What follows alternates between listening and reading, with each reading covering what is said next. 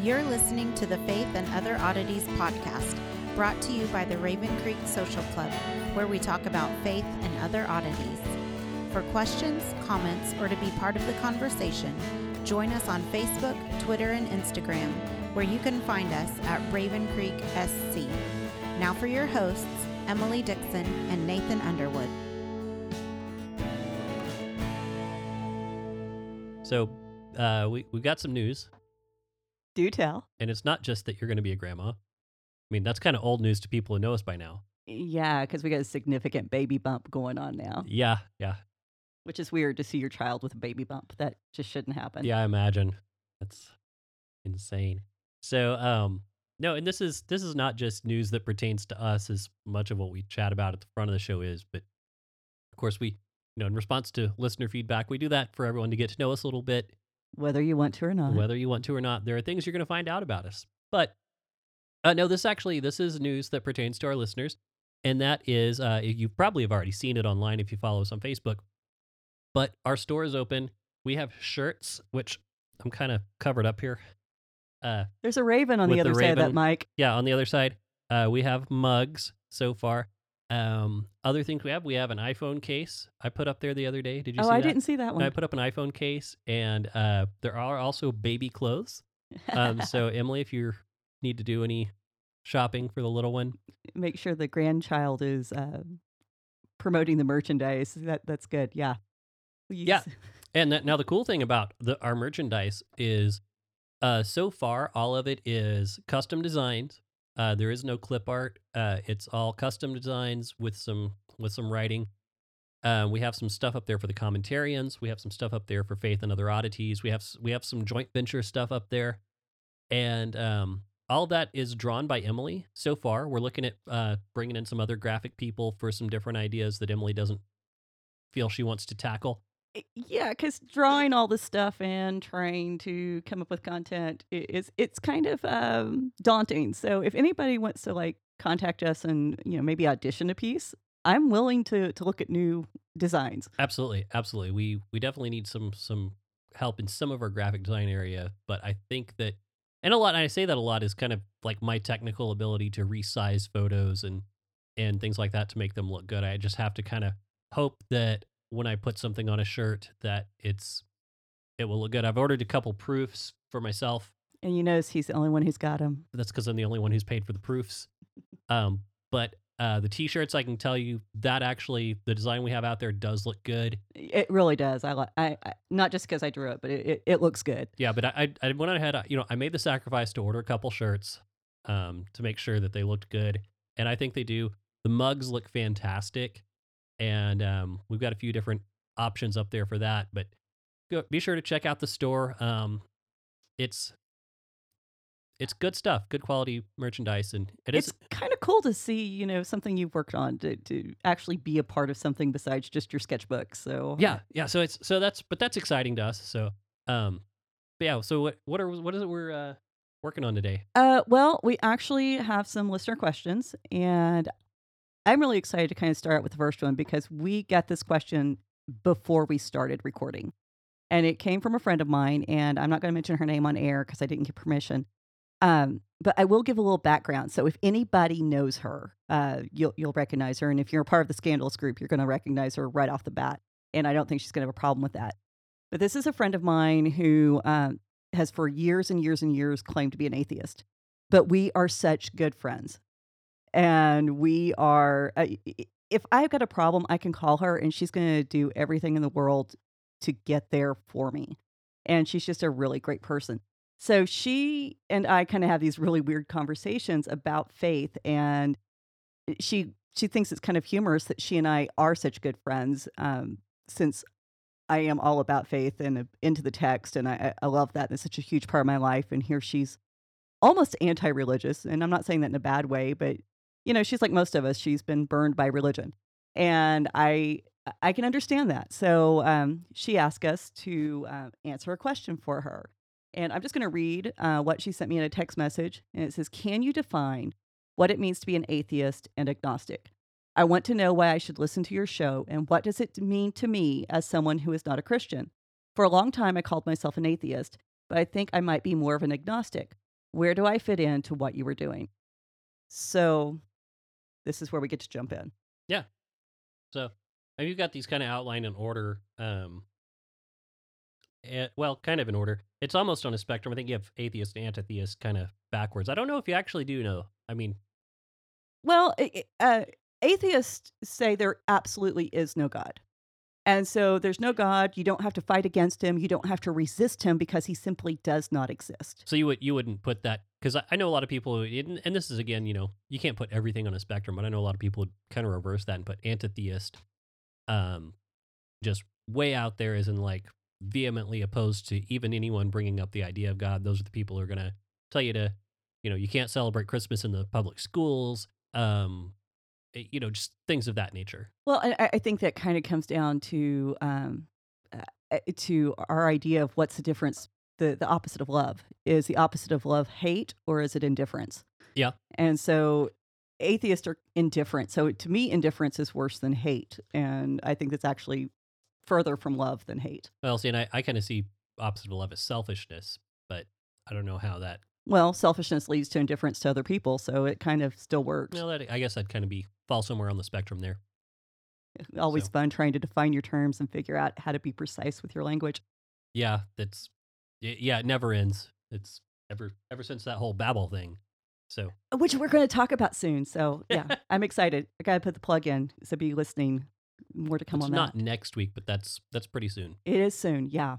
So, but yeah, no. So the atheists, they don't even have to resist God because he doesn't exist.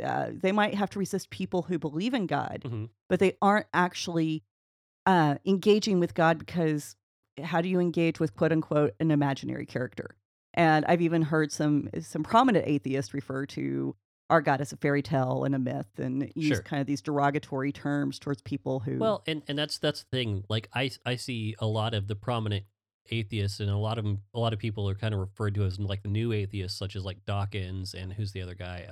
Harris, is that the other Yes, one? Sam Harris. And but those guys, and not to just single them out, but their work is public, so they're just an easy reference point. I They say they're atheists, but I see their work as anti-theist, based on a lot of things they say. Well, and how do you come back against Christians and it not be against God? Right. And so that's kind of where things start to get fuzzy as far as their stated stance, because we as Christians say we are representing God. God lives within us. So when you confront us, you are confronting God. Hmm. And so whenever they think they're just coming against a person, we're seeing them as coming against God. And so then now things get blurred and mixed up. Yeah. Well, here's a question for you: do you think that the church has kind of paved the way for that kind of thinking, where it's the idea of yeah, love the face. I think you know where I'm going with this. It's the idea that we hear people talk about Old Testament gods and things like that, and they're like, oh well, there weren't actually any other gods in the Old Testament. It was just the ideas of gods and these imagined beings that people had, and there's only one real God. Do you think that kind of paved the way for that kind of thinking, to just because to go from monotheism to atheism, you just have to get rid of one character. Yeah, I hadn't thought of it in that terms, but I think there is something to that because when we erase the supernatural, spiritual side of the world and we try to boil it down to scientific assumptions and principles, now we have this very one dimensional existence Hmm. that is centered on our self survival. But if you've got a dynamic, responsive spiritual world, good or evil, now there's other factors to take into consideration because they are in play. Yeah. And so there might be something to that. But I actually thought you were going to go, do we think we've paved the way because the way Christians have acted towards people who are not part of the Christian community?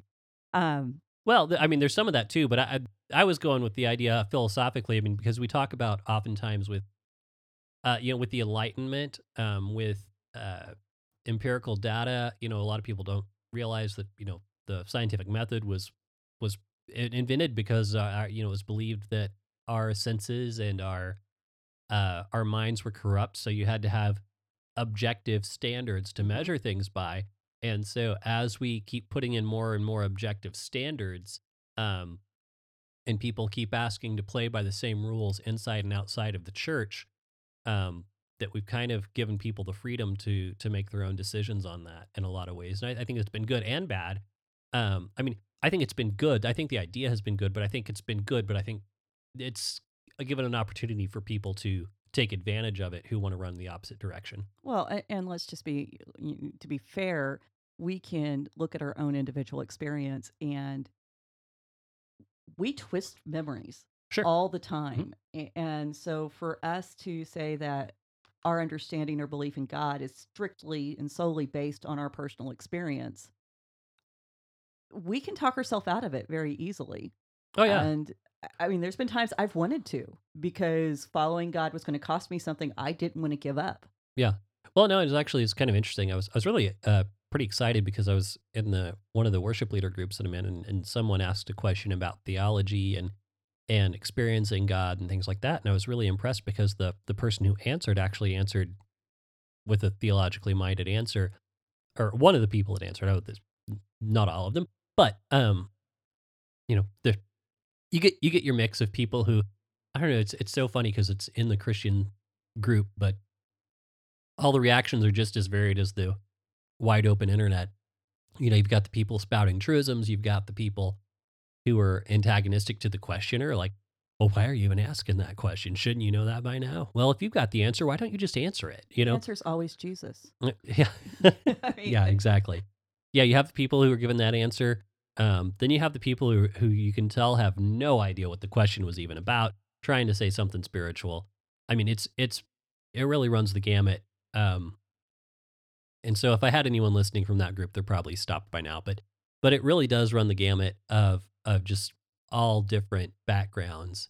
But where was I going with that? I knew that was going to be the next thing out of your mouth. Uh, somebody asked a question. But yeah, when we ask the question, we need to be ready to answer honestly. But there was something I was thinking about with the whole empirical method, and Well, there's validity in personal experience. oh, that's what it was, the personal experience thing. Because that was one of the things, like, because it was a question about experiencing the presence of God, and the answer was, Christianity isn't the only religion to have ecstatic utterances, that it's not the only one to have altered mental states, things of that nature. And so, yeah, our experience can be subjective, even to the point of bringing our minds into an alternate state of reality, whether that's whether we think that's a chemical reaction that goes on when our minds are in certain states, or whether we think that's influenced by beings in the unseen realm or what have you. We can't just go subjectively on that, but that's a whole nother tangent. So Well, I we're was talking gonna- about atheist and antitheist, but go ahead. Well, I've got to tag this on because it fits right in with what you were saying. We go back to Moses whenever he confronts Pharaoh, and the wise men that Pharaoh had, they do the same miracles that Moses and Aaron are performing. Right. It's not a counterfeit. The Bible's very clear that these spiritual entities that these men serve are actually allowing their priest and their prophets to do the same thing that God's prophets are doing. Now, what's very interesting that what most people don't think about is, I think it's up to the 6th plague, they're still able to mimic. Now, they can't undo the plagues, but they can still mimic. And so there's validity in personal experience, but we also need to have that empirical data that we can go back to. But even above that, I think that's where Christianity kind of wins out, because we can say there is an outside standard. And I'm just going to throw this out there. I hadn't planned on going there. A lot of people don't realize that I'm bipolar too. And so, that kind of makes for an interesting emotional roller coaster sometimes. And people have asked me how I've managed to handle it. It's because I've got that outside standard of lines that I will and will not cross. Mhm. And so having that and knowing that my emotions lie to me, knowing that even my thoughts can lie to me, knowing that my perceptions can lie to me, allow me to make decisions that are in keeping with my faith and the truest part of who I am, which the truest part of me is the part that's in alignment with God. Right. So, but yeah, and I'm not, I can throw that out there and I can talk about that. That's not anything big. I think we need to talk about stuff like that because it helps remove the stigma. But Absolutely. anyway, yeah, so we talked about atheists not believing that God exists, anti-theists say that there is a God, Mhm. and now we need to fight back. And I don't know many people with that attitude, actually. With the antitheist attitude. Uh-huh. Yeah, well, and that's I don't know many people. I know some people who are kind of borderline there. I know some people. It's kind of funny. I know some people who say they're like borderline there, but I've never had an interaction with them that would I would even begin to consider hostile, even when I do talk about my faith. Well, I think the closest I've ever been is my roommate in college was a Satanist, Right. and she actually said that her desire or decision to become a Satanist actually came from the fact that her father died while she was a teenager, and so she was angry at God. Mhm. And so she's one of the few people I can say that actually is an anti-theist. Well, that's not even like anti-theist. That's just a different God. Well, yeah. Well, she's against the God of the Bible. Yeah. So, yeah. Which that's anti-specific, specific deity. I don't know. So, so I don't know. Okay. What Where are we going now? Yeah, what's next one? I think the Agnostic. next one's agnostic. Mhm. So agnostic, I think really this is kind of these three, this is probably the most honest. Yeah, That if Uh, there is a God, and probably the most prominent nowadays. oh yeah, definitely. I've run into even people who go to church on a regular basis who will fall in this category if Mhm. they get very honest with themselves. And basically, it's God is so far outside of our experience and our plane of existence that we can't even begin to know anything about him. Right. So he may be out there. He probably is out there, but I can't know because agnostic actually comes from the Greek. Gnosis is to know, Knowledge. Yeah. and a is against or anti, or in this case, can't. You can't know. Right. So, Yeah, and this is actually it's kind of funny. I've had several conversations with people who are agnostic, and they always say, if God is able to create the universe, then there is no way he's got to be so far removed from what we are that there's no way we could comprehend him. And I have to agree with that. Mhm. Because we can't comprehend, and to me comprehend is to be able to fully encompass and say I know all the parts of this. And that's a whole lot different to me than interacting with. That makes sense. And if you think about it this way, let's say, I love everyone say, God's a kid with an ant farm. Okay, well let's take that analogy. Well, let's say it is kind of that idea, but it's instead of just mindless ants who act only as automatons, but let's say we are kind of intelligent ants. Well, who's to say we couldn't put our hand on the glass every now and again while God is speaking and go, hey, I think there's a pattern to these vibrations. Or who's to say that God doesn't understand, because to me, it's like, it goes beyond that. It's like God didn't just build the ant farm, he built the ants. Right. And Because if we're looking at an ant farm, we have no idea what's going through the ants' minds. right. But according to the Bible and Christianity, God does know what's going through our minds. And so he knows how to respond. Whereas, I had an ant farm growing up. Mhm. And I killed a lot of ants because I didn't know what their needs were. Right. Well, and that's the other thing. Like, well, for one, God built the ants. And number two, like, we understand enough about ants to know they do communicate through their antenna, through pheromones, through scents, and things like that. Well, who's to say God doesn't know how to manufacture the pheromones to tell us the things that he wants us to do? So, I mean, we can definitely say, no, we can't break into whatever dimensional barrier it is that's between us and God and go there on our own volition. But we can say, we can't say that God can't choose to interact in a way that he can understand towards us. So basically, what you're saying is if there's a God smart enough to create all this, there's a God smart enough to make himself known in all of this. Well, okay. Yeah. If I'm smart enough, I got my Doctor Who Lego set up here. If I'm smart enough to put all that together, you can't tell me after I put it together I'm not smart enough to still touch the minifigures. Right. Which actually takes us back to deism. That's the next level. Right. Which deism is this idea that God created us and then God put us on a shelf and forgot about us. And so we aren't even the ant farm that God's taking care of. We're the ant farm that God forgot. and we're set Which in motion, and is even more dismal than the other one. it really is. I mean, Because that's actually the point where I got to after my divorce, and was I've prayed and I've prayed and I've prayed for God to fix me, fix my husband, fix my marriage, and God wasn't responding, and that's a miserable, hopeless place to be. right.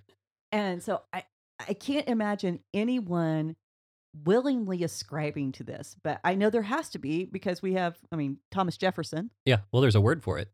right? It's a Well, pretty good I mean, indication. I don't see us like making up imagine. we're gonna sit and postulate all the possible positions on the theological spectrum, and then invent names for people to maybe one day occupy. I don't think it No, doesn't. actually, I can see us doing that. I could Just see us doing that. I could see some of our really smart friends. I've got, I've got a couple theologian friends who are like, they're more into like the systematic theology, and so everything has a very technical term. And as much as I love what we get from academia, I do think a good portion of academia is just making up big words for common sense activity. Um, it can be. I'm just that's a joke. I know Well, that's not all of it. yeah, because I have to watch myself because there's a part of me that agrees with you, and there's a part of me that I like my theological terms. No, I understand. No, there is actually, for whenever you get into talking about a lot of the concepts, yes, it is a much easier thing to have a linguistic shortcut rather than having to describe the whole process every time you want to refer to it. So, I get it. I get the necessity, especially whenever you get up on the higher level stuff, to be able to have basically, linguistic shortcut is that's my Well, that's really what they are but we all have them. It doesn't matter whether we're talking about religion, we're talking about Star Trek. mhm, We can talk about being on the bridge, and you aren't going to stop and explain what the bridge is to everyone right. if they know it. So we all have them. We just have to make sure that we're on the same page, and by applying those titles, we get there. Where were we in this conversation? Because I got totally Oh, we were talking about deism and okay. and that there must be people who do that because we're not just going to invent words for people to someday occupy their meaning. Yeah, and then we realized that we have friends who would do that. Okay, now that we're all caught up, so then the next level would be Listener challenge. We need you. Listener challenge. Okay, here it is. We need you to formulate and submit to us on our Facebook page a word for a new theological level position, of belief. level of belief, a new theological position, new theological understanding, label, term, whatever you want it to be, that you don't know of anyone who would actually be in this position, but we need you to bring us a word, invent one for us. Let's see what you got. I love it. Sorry. I think this is kind of along the challenge of can you invent a new color? Uh, No, I think it's a little different. okay, well, I can see the connection in my mind. Moving on. Well, you can't just give people new rods and cones. That's the challenge with the color thing. So, and you're not actually inventing a new color though, because it's already there. Right, you can't invent a You're new just color. perceiving it. We're going backwards, like in the conversation too. Yeah, cultural Christianity. Moving on, cultural Christianity. So, cultural Christians, I think by and large, this is where, and I'm not trying to sound too hateful when I say this, but I think the majority of quote unquote Christians fall under this label. And these are people, hold on, I got my let me write down let me read what I wrote down. She's reading it because Mhm. she wants to make sure that she's not just saying bad things about people. Yeah, because I can get a little snarky about cultural Christians because I think honestly they're the reason that Christianity has a bad name, but that's a whole other conversation. Cultural Christians are those who claim to adhere to Christian values and ethics, but do not necessarily affirm the deity of Christ or the reality of God. This can apply to atheists, agnostics, pagans, or anyone who affirms the validity of Christian ethics. And by and large, I think we live in a culture that does affirm the validity of most Christian ethics. Maybe not all. We're kind of traveling into some gray areas Mhm. with our culture. But, don't steal. I think we can pretty much all say don't do that. That's a bad thing. Robbing a bank is not wise, smart, or good. Right. Um, don't kill. I think most of us affirm that. Yeah. That's. I would affirm that. And I think this is where a lot of people say, "Oh, I'm a Christian," because they know they aren't Buddhist, they know they're not Muslim, they know they're not Hindu, or they went to church a couple of times with grandma, and maybe they even said the sinner's prayer when they were 8 years old, Right. but there was no real effective change in their life. And I think we got a lot of people who this is kind of where they camp out. We are an American culture that's kind of been synonymous with Christianity for a number of years now. Yeah. And uh it's but there's no real knowledge about the Bible. There's no real desire to study. hmm As soon as that, hey, thou shalt not steal, but if everybody else at the job is doing it, then it's okay. Right. And so we do lip service, and this is where we get into hypocrisy and all Right. the things that make us look bad. Right. Which and you have a nominal Christian. How would you compare and contrast that to cultural Christian? Okay, so I actually pulled this from the Lausanne Committee for World Evangelism. Lausanne Committee or the Lausanne movement grew out of a conference from Billy Graham in 1976. And so this is their definition.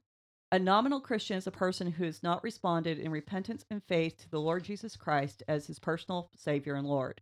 Might be active in church, give an intellectual assent that Christianity is a good idea, may claim to be a Christian, but may not have fully entered into a covenant relationship with Christ. So like a hair's breadth away. yeah, it's almost, as I was reading through some of the stuff, I kind of got the feeling it's someone who's working for their salvation.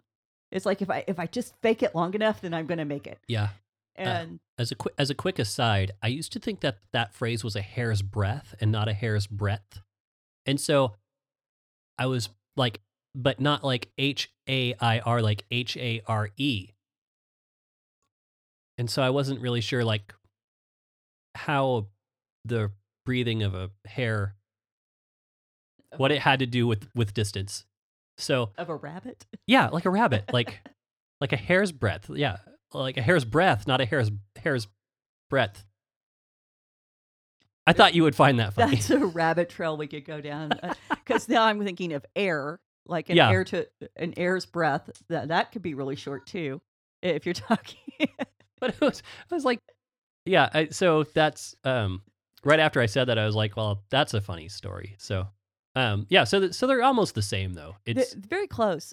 I think a cultural Christian is probably less involved than the way Lausanne is defining a nominal Christian. you're thinking so basically, it'd say like the cultural Christian would be the person who may not even go to church, but then the nominal Christian is the person who's like there because the wife's there. Yeah, or it's the right something thing to like do. that. Or they're like everybody else in, where we're at in Oklahoma. You go to church like you go to the movies. It's something to do. Right. Yeah. It's free rock show every Sunday.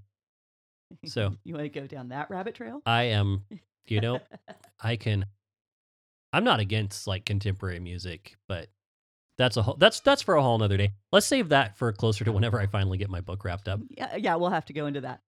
There's been some pushback against this term because some people are saying you're either a Christian in disobedience and sin, or you're not a Christian. hmm That basically, if your behavior is not following what you say you believe, then you can't possibly be a Christian.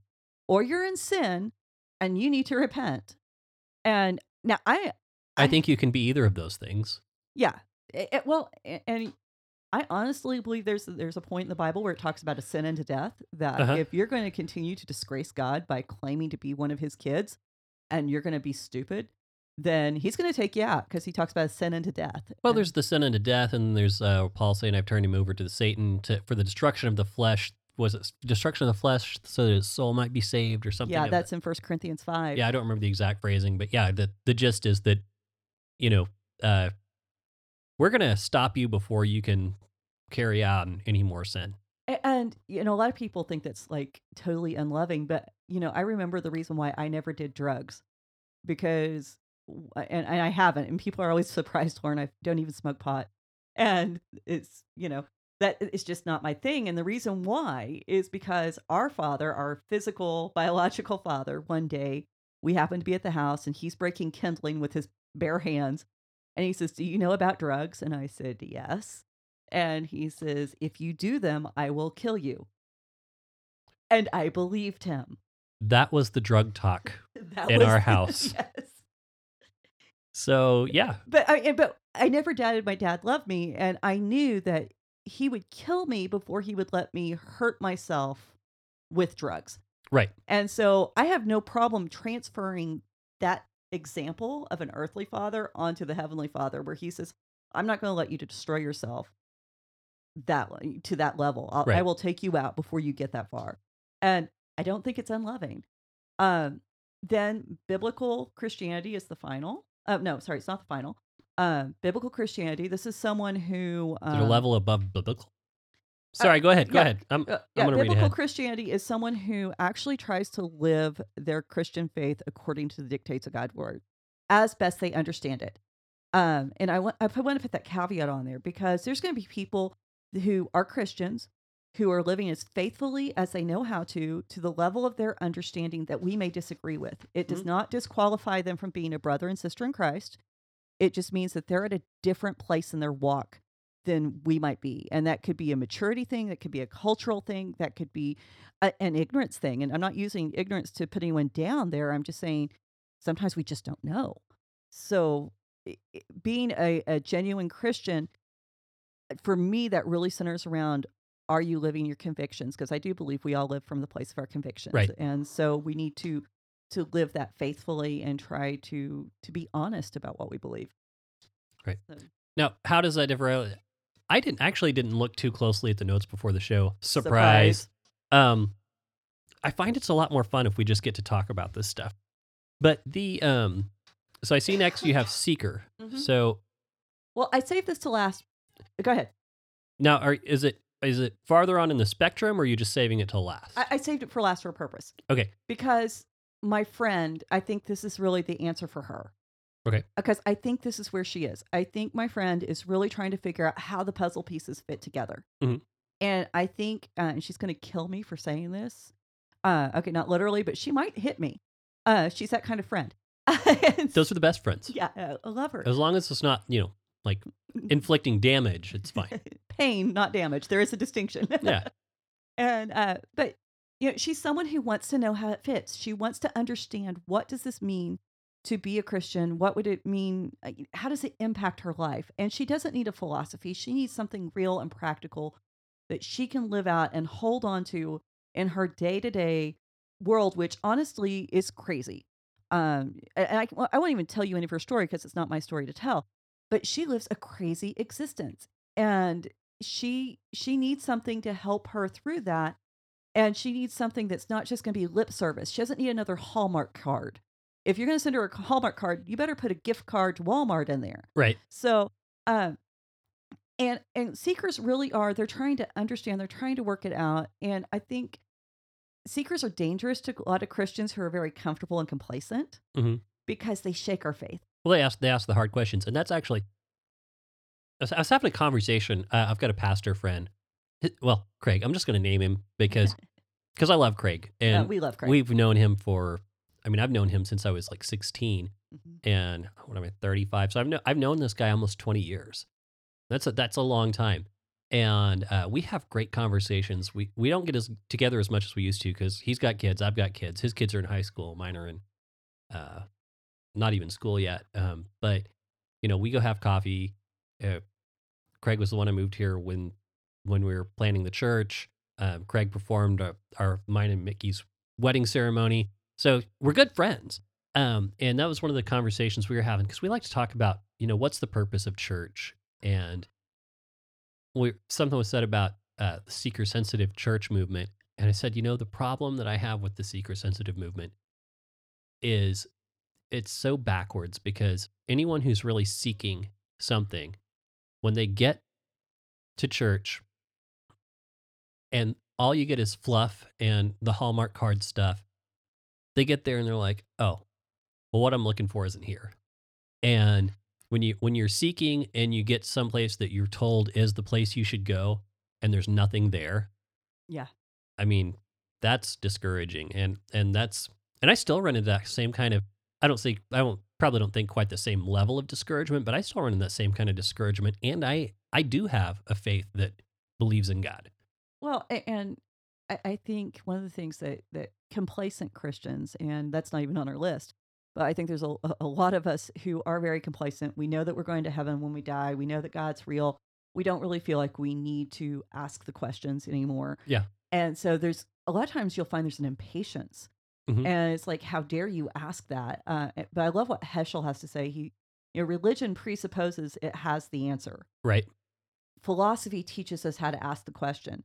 And some Mhm. of us need to go back and learn how to ask the questions and to be patient with the questions, because the questions, they really teach us the importance of the answer. They help us value the answer. Mhm. And if we don't know what the question is, then the answer is almost meaningless. Yeah, well, it's kind of funny, and this is not to get political, but you love him, hate him, it doesn't matter. I don't know that much about him, but Trey Gowdy had one of the best quotes.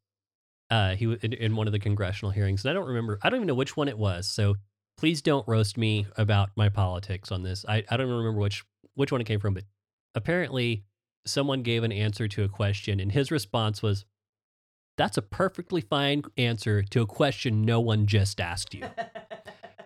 And I feel like and I feel like that's just such a great summary of how the church interacts with the world.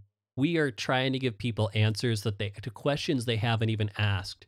And so the church has to get better at listening to what the question actually is. Well, and what I think is very interesting, that despite the fact that my friend has this really crazy life, and it's nitty gritty. I mean, it's blood and bone kind of life that she lives, and but when she gets excited about the conversations, it's when we start talking about those awe-inspiring moments. Mhm. It's about the things in the Bible that make her imagination wake up and force her to actually real realign her vision of the world and to maybe look beyond herself. And so I think that's another area that the supernatural, the divine council worldview comes into play. And even though we need real world answers, we still need something that inspires us. And that word inspiration means to breathe in the breath of God. Mhm. And so we need to be able to breathe in that spiritual aspect. And believe it or not, that is a real answer. And I think sometimes as a church, we're scared to give that. We're scared to give those supernatural answers because they seem too far out there for the those who aren't highly spiritually minded. But I think the truth is we're all spiritually minded. We just may or may not have realized it yet. So So, and there was a follow up to that question, to yes. all those answers. So, Yeah. Okay. What do we have to do to what do we have to offer someone like my friend? Why should she listen?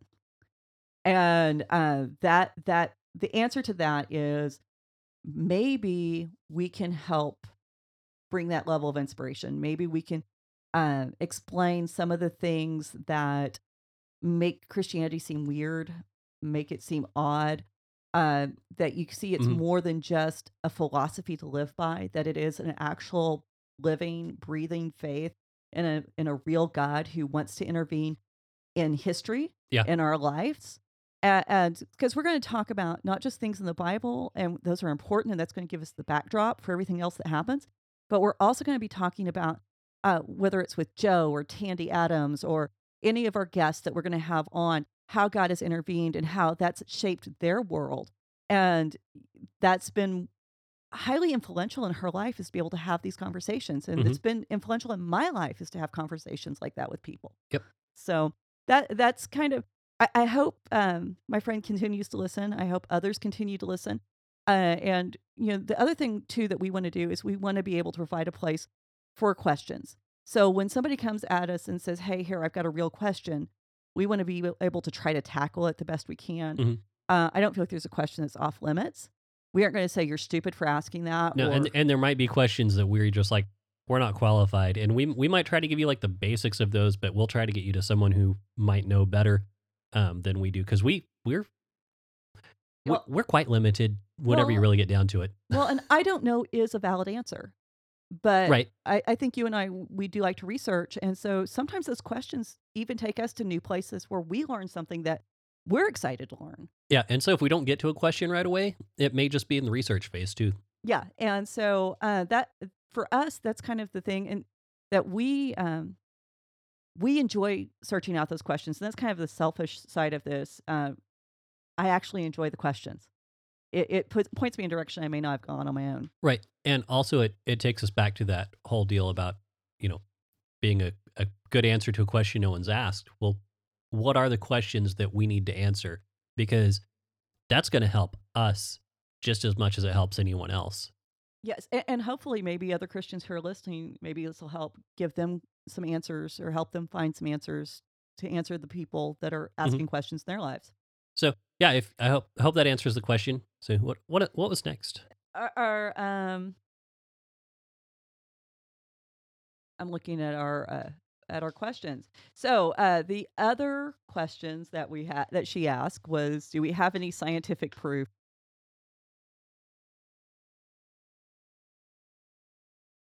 Mm. The correct answer, as far as I can tell, is no. Um, because I mean, you can look at data in 100 different ways, and that and being a non-specialist, being someone who's not in the weeds, I'm not, and this I guess probably speaking for Emily too. I'm not doing archaeology. I'm not doing what other disciplines would be on there? Genetics, uh, just all that stuff. I've read some really interesting articles that have seem to have proof in one direction, and I've read some really interesting articles that seem to have proof in the other directions. Um, so there's no actual like this is the scientific proof that the God of the Bible exists. Now, I did, and I'll put this in the show notes. I can't remember the guy's name. He teaches quantum. Teaches it's not quantum physics. Uh, I he teaches like astrophysics or something. Um, like something Never will forget him. beyond my yeah. Well, I remember what he said, and Okay. I think that's the most important thing. But he teaches it in Jerusalem, and he also apparently teaches Torah in at the University of Jerusalem, and if that's not daunting enough, he also teaches like quantum physics and stuff like that. Um, but his statement on this was such that you have to believe, based on and this guy is not like just your standard 6-day creationist. He is he's the guy who last I saw built the most recent mathematical models for uh the physical uh the way that the universe could have physically built itself based on the laws of physics that exist within the universe. Right, and that's not to disavow the six-day creation or to affirm it or any of that. This is just This is he built right. he built a mathematical model based on the physics of the universe at how this could happen. And so I watched a video with him, and again we'll put it in the show notes. But he has a diagram of the universe from the time of the Big Bang, and it projects out in he kind of has a representation of it projecting out into space and time and expanding. Then he has what's beyond the universe, and it's big blackness, and he goes, now what's beyond the universe is nothing. He goes, we like to think that what's in the universe between the stars is nothing, but no, that's dark matter, things like that. There's something there. Even the vacuum of space is something that the material of the universe is being manipulated by the laws of the universe, like gravity and time and things of that nature. And when you get outside of the universe and there's nothing there, as far as we can tell, we don't know what physical laws exist Or if they or exist. if they exist. So you can trace the Big Bang back to where it started mathematically. You can have a model for how the universe constructed itself, but you have to have something that caused it. And so whatever it is that caused it, whether you believe, and his statement was whether you believe it's the God of the Bible or whether you believe it's some kind of force, then that has to be God for this universe. And so, but that's that's as close as I can get scientifically from what I've read and heard. Essentially, faith has to come into place somewhere. Somewhere, yeah. There's an unexplainable mystery, whether you want to chalk it up to science. Well, where did the first atoms that smashed together that could have set off the Big Bang, where did they come from? Or the other question, where did God come from? Somewhere that it comes down to that question. Mhm. Where did it all begin? And we Well, don't know. I mean, we can't observe that. We can't measure it. right. Whether it is the Big Bang or it is God, we can't specify what it is. Well, and that's kind of like the conversation we were having the other day, and this is where people want to come back to, oh, well, it's an eternal God, and where you and I were talking about, and we didn't realize, and we were talking the other day. I mean, and this is kind of funny. Both of us apparently, as kids, did the same like thought experiment where we took two things trying to imagine eternity on a timeline, and we kind of both ended in different places, but we took kind of like 2 points in our minds and tried to just separate them as far as we could and keep going and keep going. About the moment we thought that, for me, about the moment I thought, oh, that's what eternity looks like. It's just forever. And these 2 points are this far apart. Well, it's like, well, no, I can still conceive of them being that far apart. So that must not be eternity. And then Emily, what was your resolution that were you? I I got to the point where I could actually kind of push everything to the greatest limits of two polar opposite extremes. And then and I got to where I did that thought experiment a lot because I just Mhm. kept pushing and pushing and pushing. And then one day I realized that infinity does not extend simply in a one-dimensional or two-dimensional plane, that it Right. expands in all directions, and I just felt my brain, like, break. Yeah. It was just because I realized I might be able to separate 2 points as far as I possibly could, but I couldn't do an infinite number of points. Right. What from all the different angles, and if I, as a single human being with a very limited mind and well aware of how limited my mind is, I just falls apart at that point, then whatever it is that created this universe, it has got to be so much more than just what I can conceive of. And so now we're back to God being beyond us, but at the same time still being something that interacts with us. Mhm. And so I don't think those things are contradictory, paradoxical, maybe, but it's still, they're both true. Right. Right. So anyway, yeah. So that's where that is. Scientific solid proof data. That's Can't give you none. can't get. Yeah. It's going to come down to faith, and you're going to either believe in a science devoid of God, or a science with God, or a completely supernatural answer. I think we're probably somewhere science with God, God with science. Yeah. Put God first. God with science. That sounds better. God made science. Yeah. Uh. So Yeah. So go ahead. What's next? the next one is, why does the Catholic Bible have extra books? Now, anybody who's Catholic that's listening is like, they're not extra.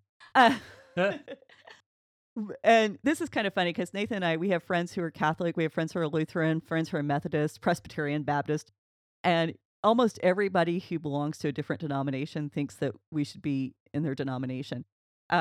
So it's kind of funny for us. Okay, so the simple answer is that during the Protestant Reformation, which happened around 1500, Martin Luther, he said there needs to be some changes within the church, specifically the Catholic Church, and Well, that was the church that was the church at the time. Yeah, well, yeah, the Eastern Orthodox, Right. But they were uh, off in the East. they were off in the East, and But and we kidding. we don't study those as European descendants or Native American, even living in America, where everything is dictated by our the European ancestry of our forefathers.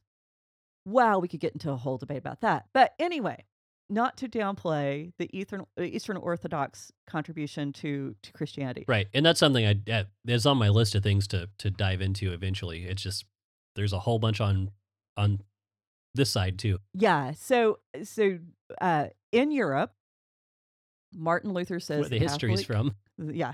To, Where Eddie, to quote Eddie Izzard. Sorry. Go ahead. So he said there needs to be some reforms. October 31st, he nailed up 95 theses, which are 95 statements of things that he had a problem with, that he felt like needed to be addressed. He kicked off the Reformation. And We won't go into all of that, what that entailed, but there was basically a break in the church at that point between Protestants and Catholics. And Martin Luther was working towards making a Bible that was accessible to the masses. Mhm. And he decided that in the Old Testament, he was only going to include those books of the Bible that we had Hebrew manuscripts for. And so that gave us what most of us who grew up in a Protestant background are familiar with, the 39 books of the Old Testament. And now the Catholic Bible, for those of you who are curious, includes Tobit, Judith, 1st and 2nd Maccabees, and if you know Hanukkah story, that's where that came from. The Wisdom of Solomon, Baruch, and Sirach. And now all of those books do predate Jesus. They were around before Jesus was born. Um, but they were written in Greek. And so they were read at the time, and they were actually included in the Greek translation of the Old Testament, the Septuagint. Mhm. And the Catholic Church adopted the Septuagint and used the Septuagint because it was convenient. It was already out there. It was just already determined. The Old Testament canon had already been closed by this point. The Jews had already decided this about 200 years before Jesus was born. Mhm. And but the Septuagint had kind of taken on this life that included these books. And so it became used within the Catholic Church. And there's been some debate that the Catholic Church dropped some of these books at some point, that they brought them back at different points to justify different doctrines like purgatory and indulgences. Um, Now we're getting into very specific things, but overall, the Catholic Bible has typically included these books. Martin Luther dropped them, and he stuck with just the Hebrew books, which actually that's what most of the Jews considered to be the bulk of the writing, the Torah, the Ketuvim, the writings, and the prophets. So the Torah, prophets, and writings. Sorry, I get Hebrew running around in my brain sometimes, and it has like a collision with the English. Yeah, And, yeah. yeah. So To anticipate another listener question, if anyone ever wonders why I'm always doing this, for our YouTube crowd, I'm always like looking off to the side. he's not ignoring me. Well, part of the reason I look around is because I'm easily distracted. But the other reason is I'm also engineering and producing everything. So I'm having like every now and again just making sure that everything's still up and running on our recorders. So Yeah. in case you were curious on that one. So, yeah, and he does get distracted, and occasionally it's like, hey, tune in. But no, I'm listening. It's just if I stare right at Emily, I won't listen. So I've got to look at other things. what does it have to say about my face? Well, that's anyone I'm talking to. But okay, so the Catholic Bible includes those books because they were traditionally considered to be very important books in Judaism, not necessarily as inspired as the other books, which are part of the Masoretic text, which are all Hebrew in origin. The other big point in that is that most of the books in the Old Testament are referred to in some way in the writings of the apostles or the gospel writers. And so that those books are definitely kind of affirmed in the New Testament, where maybe some of the other books aren't always. We do know we have some allusions to Enoch and other Second Temple lit books that aren't included. By the way, Enoch is not included. Let me just go ahead since I threw it out there. Somebody's going to ask the question, why isn't Enoch part of the Bible? No, go ahead. Yeah, so I'm going to hit it because everybody always wants to complicate this question because and you don't have to. In the Hebrew canon, which is their list of books for the Old Testament, one of the requirements that the book had to adhere to was it had to be written for all generations. That meant that from the beginning of time to the end of time, this book should be true. And the thing about the book of Enoch, in the first 2 verses, it specifically says it was not written for the present generation, but for a future generation. And so in that statement, it excludes itself from the canon. The makers of the Bible didn't need any other reason other than that. Right. So now it's interesting. It was kept in the Ethiopic Bible, and so it was preserved that way. That's the reason why we have copies of it today. Mhm. But we did not have it for well over 1,000 years. I think close to almost 2,000 years. A good little while. So anyway, where are we time? Oh, we got time. Don't worry about Okay. time. I'll let you know when we're up on time. Okay. So here's a fun question. I don't have any notes on this. I just put the question out. Do people really care about theology? Well, are you asking me? That was actually a listener question. I can give you my opinion. Um, I just kicked Nathan in the knee. yeah. Um, yeah, we're kind of cramped here with having to set up the camera and everything. But I give you my opinion. I can tell you I care about theology and you care about theology. Now, the other question is what type of theology? Are we talking about like text, actually getting into the text and exegeting the text? Are we talking about systematic theology? That to me, I think that's what everyone thinks of when they think of theology. They think of systematic theology, where you're going through and saying, "Well, why do we believe? What does the Bible say about Infant baptism. yeah?" And then you go through and you look at all those verses, and then you come to a conclusion. Or what does just picking it, basically just Any like topic. making theology like a dictionary of do's and don'ts, or just ugh. Yeah. Just shoot me in the foot. I think I would have a better time. Like, I really honestly think that might be more pleasant some days. But when you actually get into the text and start getting into the stories and looking at what they actually say and realizing, hey, Bible's kind of weird. That's what excites me. And then being able to take that weirdness and make sense of it. And being able to see everyday applications and to go, you know what? People have always been messed up. And It's understatement of the year. I mean, oh my gosh. I think it's hilarious to me when people talk about how different ancient cultures were than we are today.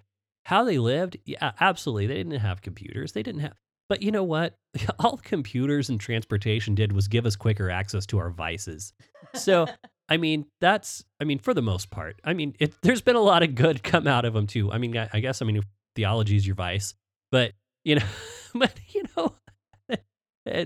but sorry, but it's accelerated our ability to mess things up more quickly and in a larger scale.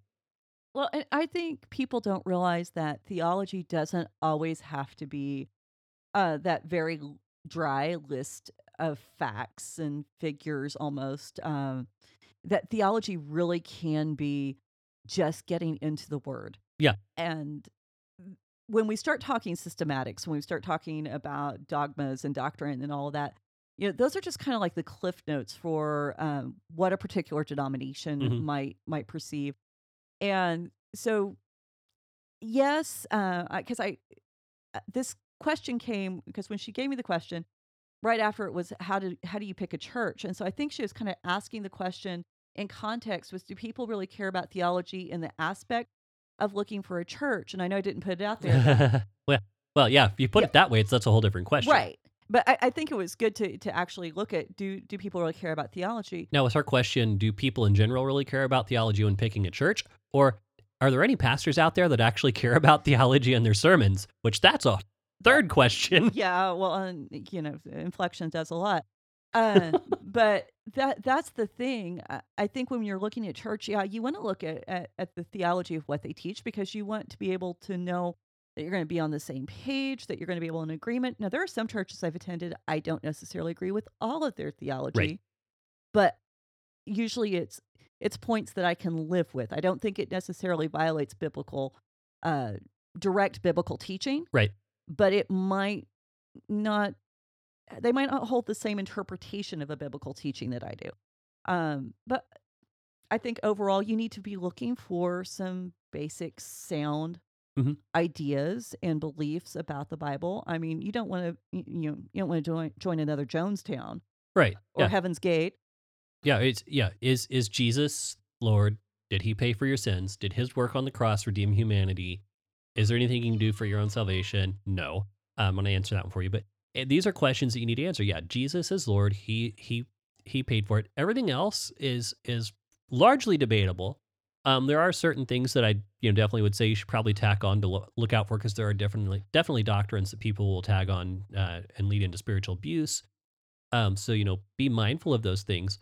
But as far as the things that are not central to salvation, and if you're going to look at this as far as like selecting a church, my advice is find some place that doesn't teach anything counter to Christ, Or in addition to Christ. or in addition to Christ, who has maybe a couple of outreach programs that you feel gifted in, and whose Sunday morning service you can at least tolerate. Because there's no perfect church. There's not. And case in point, I mean, you can find any kind of church you want within 20 miles of where I live. You will find every single type of church. You'll find Catholic, All Eastern 31 Orthodox, flavors. and then some. Yeah, it is amazing, the variety. But and for example, the church my wife and I are at right now, we have some differences in the way they do things. I personally, I generally don't care for a church of that size. It's a huge church with multiple services, but we do feel like the pastor is speaking relevant truth to people. He has preached some things that have probably cost some members here and there. But at the same time, I don't hear anything heretical from him. I don't really care too much for the music. I'm going to be honest. And that's a style thing. The musicians are all talented. I mean, that's no knock on any of the musicians up there. They're all fantastic. But it's just a style thing, and I think every generation has that. I'm just kind of probably getting old. You're But crossing that line. I'm crossing the that old line. fogey. Yeah, I'm getting there.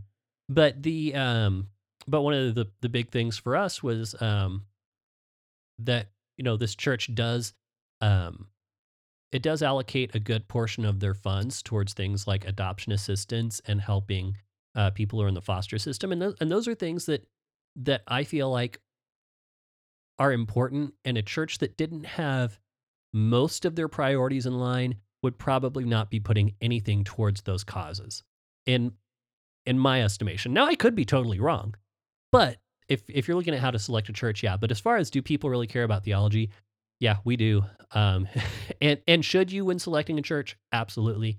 And should the pastor? Yes. Otherwise, why is he even a pastor? Yeah. So that's that. Well, and and I have to watch it because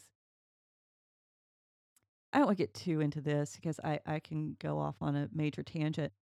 But there are stylistic things that even with the preaching and teaching that I have to draw myself back and go, that is style. Mhm. That's not substance. He's probably speaking to where people are. That may not be where I am. And so I think you have to look at the overall heart of the church too, and look at like you said, are they actually engaged in programs that or actively engaged in reaching out? And it may not be a specific program. It may just be when you walk into that building, are the people warm? Are they inviting? Do Mhm. you make a connection? And and you need to be willing to make that connection yourself. You can't Right. just put it on. Yeah, you can go to the friendliest church in the world and still stave off anyone making a connection with you. So yeah, first off, make sure it's not you. That's something I It's have always to a good starting point. I have to work on myself with that sometimes too, where it's like, okay, am I just being difficult? And oftentimes the answer for me is yes. I'm gonna put that out there and be honest. So For me, it's usually no, but right. Anyway, so but that's as far as selecting a church. You had one in here that I thought was kind of funny. You skipped. Oh, did I skip it? Yeah, there was one. Okay. So we're gonna line this one up. So for those of you who have you found your church, not even you found your church, but you're solid in your faith. Fun things. What are fun things to do with your friends that are not Christians? I love this. I forgot about this. So that to me is a funny question, and the first answer is really good, which is anything that does not violate biblical principles. So anything, don't let them lead you into sin. You do have to draw the line there. But other than that, have fun. And then the second answer, I want you to go ahead and start that one. Not making them a project. You don't have to try to get them saved anytime they are around. Seriously, guys, don't do that. Yeah. Don't do that. Do you know the reason why my friend that started off our question and answer time is still my friend? Because I didn't preach at her every time she showed up at my house. Matter of fact, unless she or one of her sons, and she does have a son who brings it up, brought up matters of faith, I didn't even mention it because I Right. didn't need to. Yeah. Well, I love that. I wish I could find the source of this quote. If anyone out there knows this, please send me the source of this quote. It's sometimes the best witness you can have is to tell people you're a Christian and then don't be a jerk. Yeah. Because I feel like oftentimes we introduce ourselves as Christians, or we identify our target and we introduce ourselves as a Christian, and then we go, okay, now you have to accept Jesus right now. And there's some really bad repercussions for this.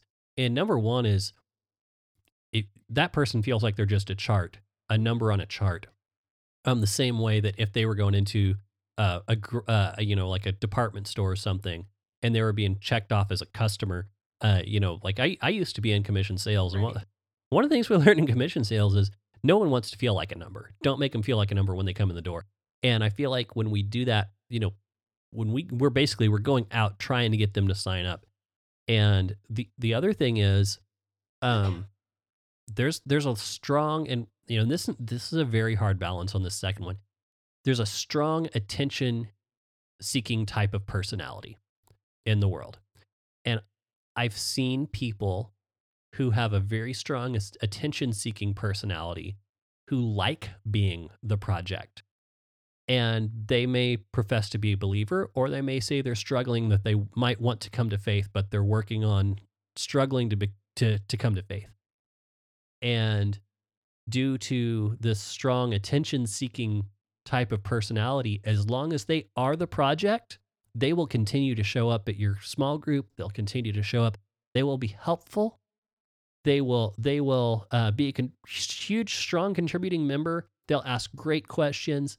But the moment they are just one of the group, when they stop being your pet project, they leave. They're done, and you become one of the worst people they have ever met. Yeah. I've seen it happen time and Over time over again. It doesn't matter. That's not saying don't help people. By all means, help people, love them, but do not do it with an agenda. Mhm. Do not do it with an agenda. You'll wind up hurting yourself. You'll wind up hurting them. Just You love can wind people. up hurting the church. Oh, absolutely. And I think that's something that we forget. And what I really enjoy is whenever you stop treating that person like a project, then you aren't just constantly pouring into them. They're actually willing to share back with you. Mhm. And so, as I've walked with my friends who aren't believers, they've shared their stories and they've told me their experience, not just with other Christians, but just in life in general. And by learning their stories, that now they aren't too scared to share with me because I might be too holy to hear it otherwise. Right. I'm learning and I'm becoming a better Christian, and I'm better equipped at being able to minister to people in various backgrounds and stages of life Mhm. because I've walked with people who've been there. And matter of fact, I was talking to somebody the other day. I do this all the time, but we were talking, and I said, I'm almost hesitant to even say what I do when I meet somebody for the first time Mhm. because they clam up. Right. They freak out. Oh my goodness, you teach Bible? You teach you're such a good Christian. No, I'm not. I'm a horrible Christian. But I am trying. And you know what? The thing is, I don't expect someone who doesn't share my faith to try as hard as I am. Right. That's ridiculous. So if you just kind of back off and just let people be who they are, don't participate in their sin, don't enable their sin, but at the same time, just being able to accept them. And I think, actually, I've got a blog post. I'll need to put it on the website about my 15 suggestions for witnessing. Okay. But one of the things that I really encourage us as Christians to do is have other Christian friends who can hold us accountable Mhm. and help us come up with guidelines. What are things we're going to do? Now, if I'm going to hang out with somebody and they're going to have a few beers or what have you, not a problem. If there's somebody who's going to pull out some crack, I'm out of there. Right. You need to know your boundaries and need to know, hey, this is where I draw the line and this is what I'm not participating in. Mhm. And so having other good Christian friends who invest in you and who you invest in will help keep that side of your personality, your spirit strong. Yeah, and real Christian friends too. I was actually I was at a I don't know what you would call it. Was it a conference? Was it a workshop? It was a thing, church thing. And we had a guest speaker And he said something that was really made a lot of sense to me. And that was, if you only see your church friends at church functions, you're not really friends. That's good. And then another speaker, I don't, it may have been the same speaker, but someone else at the same event said that one of the things that when they started working with growing their church and inviting people in who were not Christians to be part of their small groups and things like that, they said they made a strong point of make friends with people and with people in the church that you can be the same around your church friend and your friend outside of church. Right. Because when people from outside the church come in with you, like you're like, you met them at the coffee shop or at work or wherever, and they know you in a certain way, and then you get to church and then your behavior changes, peace. You're like, people notice that. Oh, They yeah. see it in just a second. And so that's something else to do, build, because I do see that. And I think sometimes, and again, evangelism is important. I know I kind of harp on the way we do evangelism a lot, but That's okay. Our listeners haven't had a chance to hear all that yet. oh my goodness. Yeah, you haven't heard all that. There's a backlog of that. It'll come out one day. But I think we put such a high priority on evangelism that we've got people trying to figure out how can I be better friends to someone outside the church? And it's like, you're not even friends with people inside the church. Why, get the cart, you're getting the cart before the horse.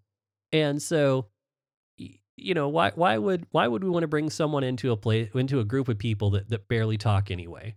And I'm sorry, I'm going off on my tangent there. I'm getting a little But no, a little uptight on it. Sorry. It's true. And the thing is, I think the world needs more Christians that they don't have to be scared of. Uh-huh. Because the only Christians that I've found, a lot of people who are not part of the church anymore, who may have been used to have been a part of the church and have left because of the way Christians treated them. And they don't want to be around someone who's going to be judgmental and angry. And I know that's kind of got, in some Christian circles, even that idea is not very popular because well, now you're being wishy-washy. You're being too, what's the word? I'm not taking a affirmative stand with Right. what I believe in. The thing is, I'm not responsible for how they behave. I'm responsible for how I respond to them. Right. And so just because I can love someone who may be involved in sin doesn't mean that I am going to participate or going to enable. And I think that's the thing. We are my soapbox. We teach abstinence on so many things, and not just sex, but abstinence, but we never teach responsibility. And I think the church Right. is scared of personal responsibility. I think our society is scared of personal responsibility. And we think we need to stop going, oh, well, I can't be around that person because they're going to cause me or make me, or I'm not going to have a choice except to do with it. No, that's garbage.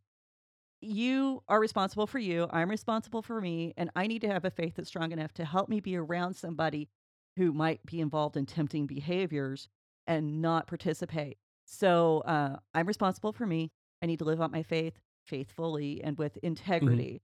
And you know what? That draws people. That excites people, that interests people, that intrigues people.